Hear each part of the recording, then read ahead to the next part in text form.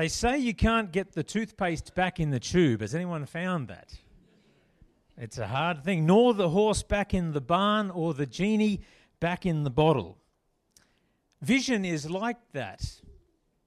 When it's unleashed, there's no putting it back in the box. It's out there. It's public. It's open to criticism. It's open to failure. It's open to success. It's unleashed. It's been said, vision is a picture of a preferred future that produces passion.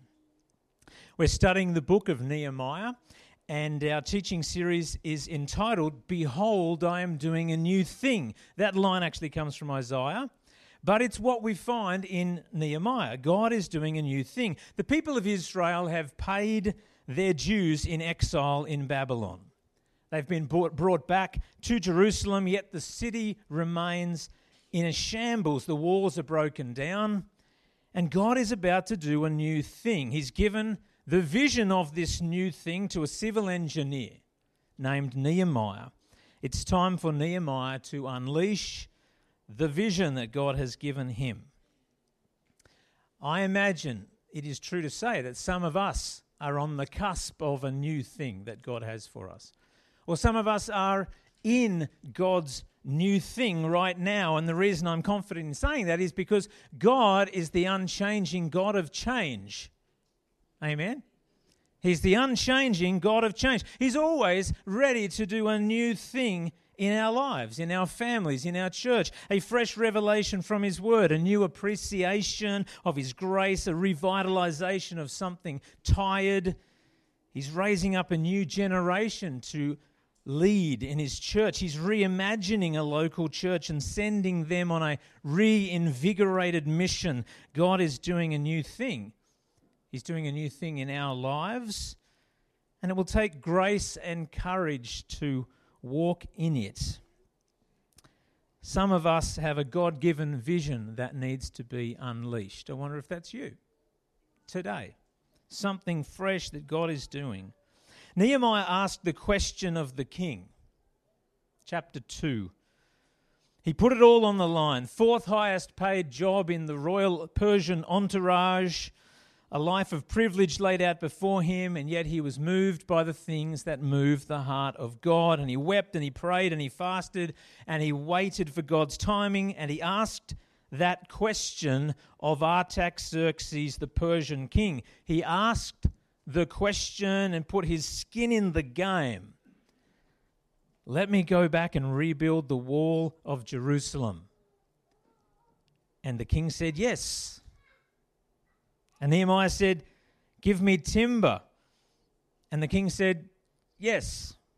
And Nehemiah said, give me letters for safe passage. And the king said, yes. And the king said, take an army and some cavalry with you as well. And that leads us up to this passage that Yuki read for us, chapter 2, verse 11. Let me read a bit of it again. Unleashing God's new thing. I think this is what it's all about. Nehemiah says, I went to Jerusalem, and after staying there 3 days, I set out during the night with a few others. I had not told anyone what my God had put in my heart to do for Jerusalem. There were no mounts with me except the one I was riding on. By night, I went out through the valley gate toward the Jackal Well and the Dung Gate, examining the walls of Jerusalem, which had been broken down, and its gates, which had been destroyed by fire.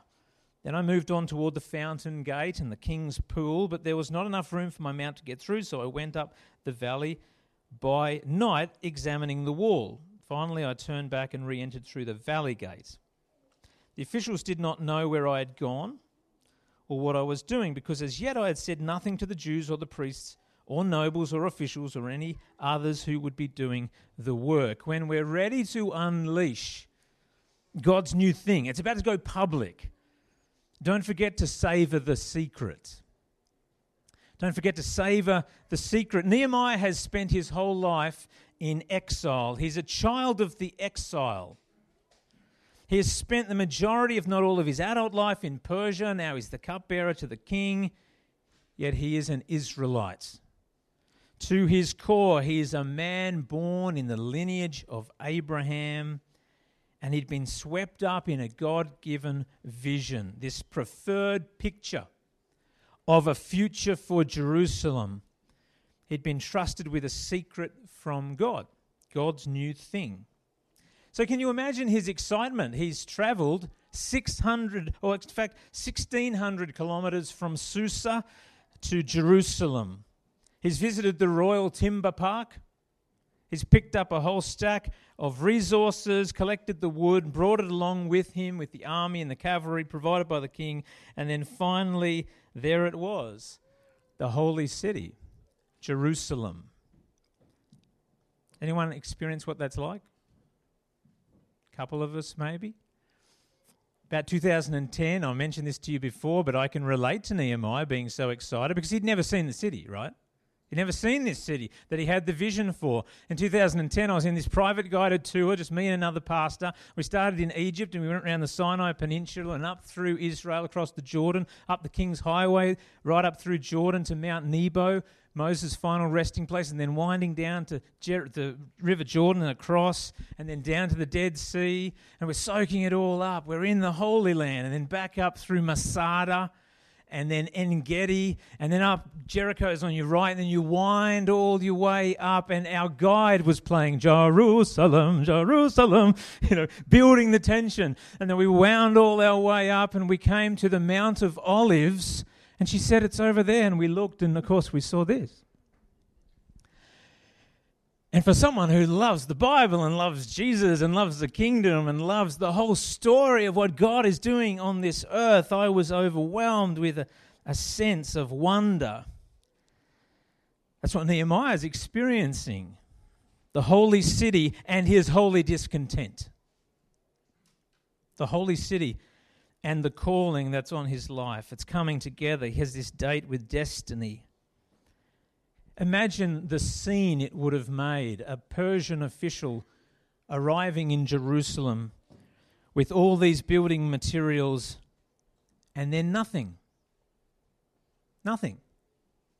Everyone's thinking, what is he doing? His army and cavalry and timber. No announcements, no introduction, 3 days of quiet. Then in the night, the shadows of Nehemiah and a few others can be seen scouting out the city in and out of gates and laneways. He's doing a mental inventory. He's savouring the secret. Our first core value of 12 at church, at Northern Life, is known and loved. Known and loved because it's God's greatest desire for us. He wants us to know that we are known and loved by the Father. It's the language of intimacy. What I found interesting as I reflected on what was going on here in this passage is that vision is often associated with bravado, isn't it?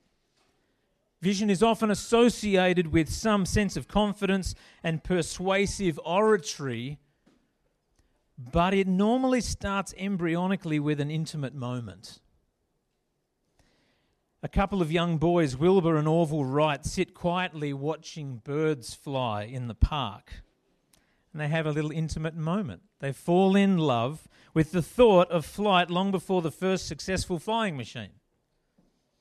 Vision starts with an intimate moment. Martin Luther King looks down at his fourth child, just been born, and he wonders in this quiet moment, I wonder if a day will come, looking at his fourth child, when you will live in a nation where you'll not be judged by the colour of your skin, but by the content of your character, long before he climbed the steps of the Lincoln Memorial and said those words in a very public speech. Savour the secret. I think the archetype of savouring the secret is Mary, isn't it? Mary, the mother of Jesus, she's carrying the Saviour of the world, and the angels come at the birth of Jesus and they say, glory to God in the highest, and on earth peace to those on whom his favour rests. And most of us at that moment would have taken a selfie and posted it on Facebook. But it says, but Mary treasured up all these things and pondered them in her heart. We know that so often God's new thing is going to involve others. Vision does involve other people. And we have to share it, but I think this portion of Scripture tells us don't do it too quickly. Don't do it too quickly. Savour the secret. Savour the intimacy with the Father, just like Mary. What's God placed in your heart? What vision are you carrying that is percolating? It's there, you know, it's a burden God's given you. Not everyone else has it. Savor the secret, the intimacy of God sharing it with you, and listen for the timing from God about when you're meant to step into it. And that's what happens here. When the time is right, Nehemiah identifies the problem, or in other words, he identifies the elephant. You ever seen a picture like this? This next one? Oh, it might. This is verse 17, if you just leave that up there. Karen, then I said to them, you see the trouble we are in. Jerusalem lies in ruins, and its gates have been burned with fire. Come, let us rebuild the wall of Jerusalem, and we will no longer be in disgrace. The walls have been down for how long? Over 100 years. In fact, more like 170 years. It's 100 years since the temple was rebuilt. There's an elephant in the room in Jerusalem. And now the idea they're saying, it's a genuinely funny thought, isn't it? There's an elephant living in the living room. The idea is that you could get so used to dysfunction, so used to the abnormal that it seems normal. There's an elephant living in the lounge room. Elephants don't belong in living rooms. And even if you took the analogy a bit further, of course, there's a pile of manure in there. Like there's a sense overload. But no one cares when you don't identify that the emperor has no clothes, when you don't identify the elephant. It's not good, normal, or acceptable for the city of God to have broken walls for 100 years, even though the temple has been rebuilt. And in Nehemiah's very strong, forceful words, he says, it's a disgrace. It's an embarrassment. It is an absolute disgrace. A vision of a preferred future identifies what is not acceptable. Is that fair to say? A vision of a preferred future doesn't just look to the future, but it actually identifies this is not acceptable. Nehemiah rips off the Band-Aid. He shines light on what everyone else is keeping hidden. Jerusalem's lying in ruins. It's embarrassing. We are the people of God. He's turned up, taking a lot of courage to do this. They don't know him here in Jerusalem, but he's basically believing, and he's saying we're the people of God, the people God chose to be his agents of reconciliation in the world. We are meant to shine God's light. And this is unacceptable. Have you discovered in life that the good can so often be the enemy of the best? The good can be the enemy of the best. Near enough. Is near enough good enough? Depends on your personality type, I guess. Near enough isn't good enough when it comes to God and his call on our lives. Have you discovered in life that without fresh eyes, it's easy to get used to elephants living in the lounge? Anybody? Without fresh eyes. In your most significant relationships, maybe there isn't a lot of love being shown, but you're now used to it. There's not a lot of fully present connection, but you're just used to it. There's not a lot of fun in your life, and you're just used to it. There aren't many words of encouragement being shared. Maybe there's not a lot of genuine spirituality, and we get to this place where we're just used to it. In contrast, maybe there's a lot of sin in your life, a lot of the world, a lot of me, selfishness. Our family, the Shankses, have been at Northern Life now for just over 3 years. It was last week that was our first day of joining this church family. And so it's been a great privilege and honour for me to serve here as a pastor these last 3 years. When we first came, I had coffee with someone from another local church, and we were chatting about these first weeks of coming to a new church, and we'd been at the other place for a long time, and they said, you know what, you'll never get as fresh eyes as you have now. Because that's what it's like, isn't it? You come to a new place, and suddenly you can go, hey, look at the elephant. It's nice, but it's weird that it's there. And so I tried to soak up as much as I could, and what I noticed most came through my nostrils. When we first came to church, I don't know if you remember, you're good with dates, but it was a really wet time. It was really wet when we started back 3 years ago. On my first day at church, I walked upstairs, and that's what first struck me. This dank, horrid smell in the old building because there were leaks. And I remember saying, it smells, doesn't it? I'd be, well, no, what do you mean? Don't smell anything? Of course we're used to that. And I walked out, I was wandering around by myself, and I went out into the hall. And though it's a marvellous bit of ingenuity that Max came up with, having a pew in the roof to hold the roof up was weird. You guys don't even remember it. Was there a pew in the roof? Yeah, there was a pew. And then I looked at a sign on the wall, and it said, don't have too many people in this 2-story hall because it may fall over, and if they're all in, don't put them all in one spot. And then Ron Skane said to me, whatever you do, mate, don't go out that 2-story fire exit stairwell. That is unsafe. The fire exit is not to be used. I'm like, right. And then I went downstairs into the youth kitchen, and I found a science experiment in the microwave of bacteria that was just something to behold. And we went to our first church service, and everyone told us, oh, our church is freezing in winter. Everyone wears duffel coats, and it's boiling hot in summer.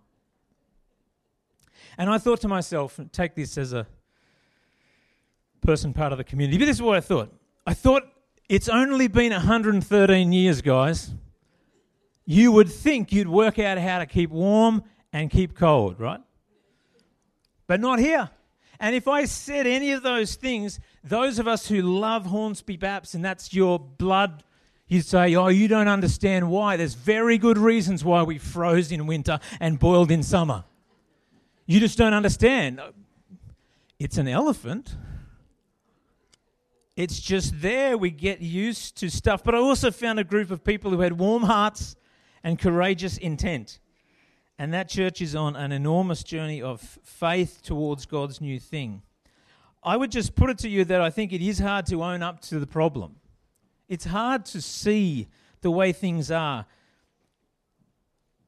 without clarity, without vulnerability, without an honest reflection that reveals the as-is, before you can move towards what could be and should be and will be God's new thing. So let me ask you, what do you need to own up to in your own life? What do you need to own up to help move towards God's new thing? That's what Nehemiah did. He ripped the Band-Aid off, and it was the platform for casting vision. And that's this final part, I think, of this scripture. Cast and carry the vision. Nehemiah said in verse 17, come, let us rebuild the wall of Jerusalem. It's an obvious statement, but you would think in 150 years someone else might have said those words. Come on, let's rebuild that wall. You can do it. You can cast a vision. It doesn't seem that complex. Come, let's rebuild the wall of Jerusalem. And then he went on to say, I also told them about the gracious hand of my God on me and what the king had said to me. They replied, let us start rebuilding. So they began this good work. Without the help of the residents in Jerusalem, how well do you reckon he'd go at building that wall? It's going to be hard. He's got to actually build a team. They're going to have to do it together. The gracious hand of God is on Nehemiah. But vision is a team sport. Amen? Vision's a team sport in the church. They have to do it together, and the timing is right. It didn't seem to be right for Ezra 13 years before, but the timing's right now for the wall, God's new thing. And so he says, let's start rebuilding. And they began this good work. What does Ephesians say about good works? God has prepared them in advance for us to do. What does Titus 2 say about good works? It says, Jesus redeemed his church from all wickedness to purify for himself a people that are his very own, eager to do what? What is good? Good works is part of what the local church does. God's vision for his church is to do good. Rebuilding Jerusalem, it's good work. And you know, rebuilding Hornsby Baptist Church building, it's a good work. Hallelujah. It's a good work. And part of the rebuild for us was changing our name. Think about this. John 1:42, Jesus said to Simon, who had a perfectly good name, Simon, nothing wrong with it. He says, you are Simon, the son of John, you shall be called Cephas, which is translated Peter. But he was casting a vision for this young man, Simon. He's casting a vision by changing his name. He's saying, you are going to be a rock. Your revelation of me as Messiah is going to be rock-like.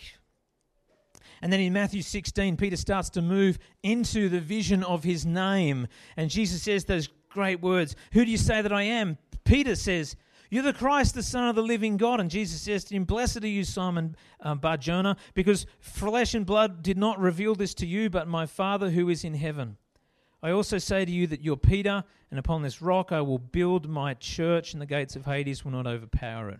I'll give you the keys of the kingdom of heaven, and whatever you bind on earth shall be bound in heaven, and whatever you loose on earth shall be loosed in heaven. Peter's going to be a rock-solid follower of Jesus. It's a vision that was actually put on him in his name change. So did we have to change our name as a church from Hornsby Baptist to Northern Life Baptist? Probably not. We didn't have to. But so I believe the Lord led us to, and I think it's part of us walking into God's new thing for our church has been that name change. Because part of an honest reflection on our church is after a long period of time, if you look at the stats, we had become stagnant in growth. We had. There was a decline. There was even a decline in vitality, in a sense of belief, and a sense of new calling and what God has for us. For me, I think, and we agreed on this, Northern Life says something about our future. Northern Life says we believe God is leading us to have a regional influence in the north of Sydney. It's part of the vision that you guys came up with before we came, that we want to influence beyond a small inward church. And we're going to be about life in Christ. Northern Life. We're going to be a hub for life. We're going to become more and more an agent of reconciling grace through the gospel shared in word and deed. We're going to proclaim week after week that there's freedom and life to be found in Jesus Christ risen from the dead. Someone says amen at the end. That is what we are believing for. And we're trusting that the Lord will actually provide a great ministry space to launch gospel ministry from. And so for me, I'm the senior pastor here at Northern Life, and normally in that role, you play a role in vision casting. But we are all both vision casters and vision carriers. It's our job to cast vision for what God is doing and also to carry it. Our vision, I guess you would say, is to love God passionately and to love others authentically and to make disciples intentionally. Known and loved by God, believing that Jesus is worth it and much, much more, that God speaks and we will endeavor to listen, and that His grace is enough to give it away because we love Him. And we want to live as a church believing that life matters anywhere we find it. We're called to steward and look after life. We're a canvas of colour, diverse and unified and reflecting God's big intergenerational story. And we find out and help out because we care. And we believe that loving others can be supernaturally empowered and transformational because prayer has power. And we make disciples grounded in the gospel as life learners. We coach one another towards Christ's likeness.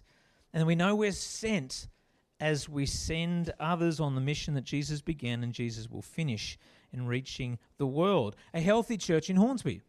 That's how we define it. To do all this, the Spirit of God will share intimate, special vision with people here. Do you believe that? So we've sort of articulated with words what a healthy church looks like, but I firmly believe the way that he will get us to do that is he's going to give vision out here to people. Are you listening for that? Have you got a burden? Have you got something that's just there and you're savoring that secret? It's something that can be done in this church and out to the community and to the world. It's something exciting that we get to do together. It's what the Spirit does. He shares vision and we carry it together. From the people serving in the music team, vision casters and vision carriers, to the morning tea, to the kids team, to the seniors group, to the parking attendant, to serving food to the homeless, to mentoring kids in schools, vision casters and vision carriers, to leading in the youth group. We carry this vision. And as we carry it, we say, we do not believe in mediocrity. We want to do great things in Jesus' name as a church. And as we more and more say, we love Jesus and we love our church, we cast vision. Have you been in a church like that? Where you want to have a sticker that you put on the car bumper, I love my church. Because that's when you know something's happening in your church. Because we are the vision casters and the vision carriers. As word of mouth, we say, you should come along. The local CEO is not the vision caster or carrier at McDonald's. Who is? It's the person serving you a Big Mac. And I'm not the CEO here. I'm a pastor. I'm one of you guys. But for us to carry a vision of being a really healthy church who loves Jesus and wants to share that love with the world, it's us. It's us. We carry the vision. But I think the really big difference for us as a future for the church at Northern Life is Nehemiah has a vision to build walls. Our vision is to be a church without walls. Amen? We're trying to pull walls down. We're trying to be a church without walls. We have to work hard to pull the walls down, that we could be everything God's called us to be. I'm noticing more than ever in my life as the days whiz by and the weeks whiz on by. And I'm, at that stage of life, over the hump. The downhill side of midlife. Every time I look in the mirror, I'm like, oh, this is happening. That life is slipping away. And I don't want to waste this one solitary life. And I know you don't want to either. We have a chance as a church to just have a bite-sized chunk, to look at the next decade, and Lord willing, together to say, let's give this a really good crack. Let us do a good job of being the church. No elephants allowed. No elephants allowed. And we need grace and humility to let God speak to us and say, you know what? How can we be the best church that you've called us to be? In whatever days and weeks and years we have left, we are building on a fantastic foundation as a church. Let's do it. Let's cast vision and carry vision for something wonderful that God is going to do for his glory. Verse 19, it says these antagonists turn up again when Sanballat the Horonite, Tobiah the Ammonite, and Geshem the Arab hear about it. They mocked and ridiculed us. What is this you're doing, they asked. Are you rebelling against the king? And once again, just here we're reminded that there's always pushback. There's predictable resistance. If you step out and you're courageous and obedient and you do what God's called you to do, there's going to be a pushback. We're in a spiritual battle. Verse 20, I answered them by saying, the God of heaven will give us success. We, his servants, will start rebuilding. But as for you, you have no share in Jerusalem or any claim or historic right to it. Vision is a preferred picture of a future that God has. Northern Life is already unleashed. We are already committed. If you haven't worked out, we are committed financially. We're in a school. The local spot where we have a church is knocked down. We're building something. We're financially committed to something that's challenging, but it's God's vision, and we're in it together. It's something huge. It's something that is a huge practical challenge, but an even bigger spiritual one. But God is the one who's going to bring the increase and the favor, because it's what His church is designed to be, a group of people who step out in faith, believing that God is able to do immeasurably more than all we ask or imagine to His glory. Savor the secret, identify the elephant, cast and carry the vision.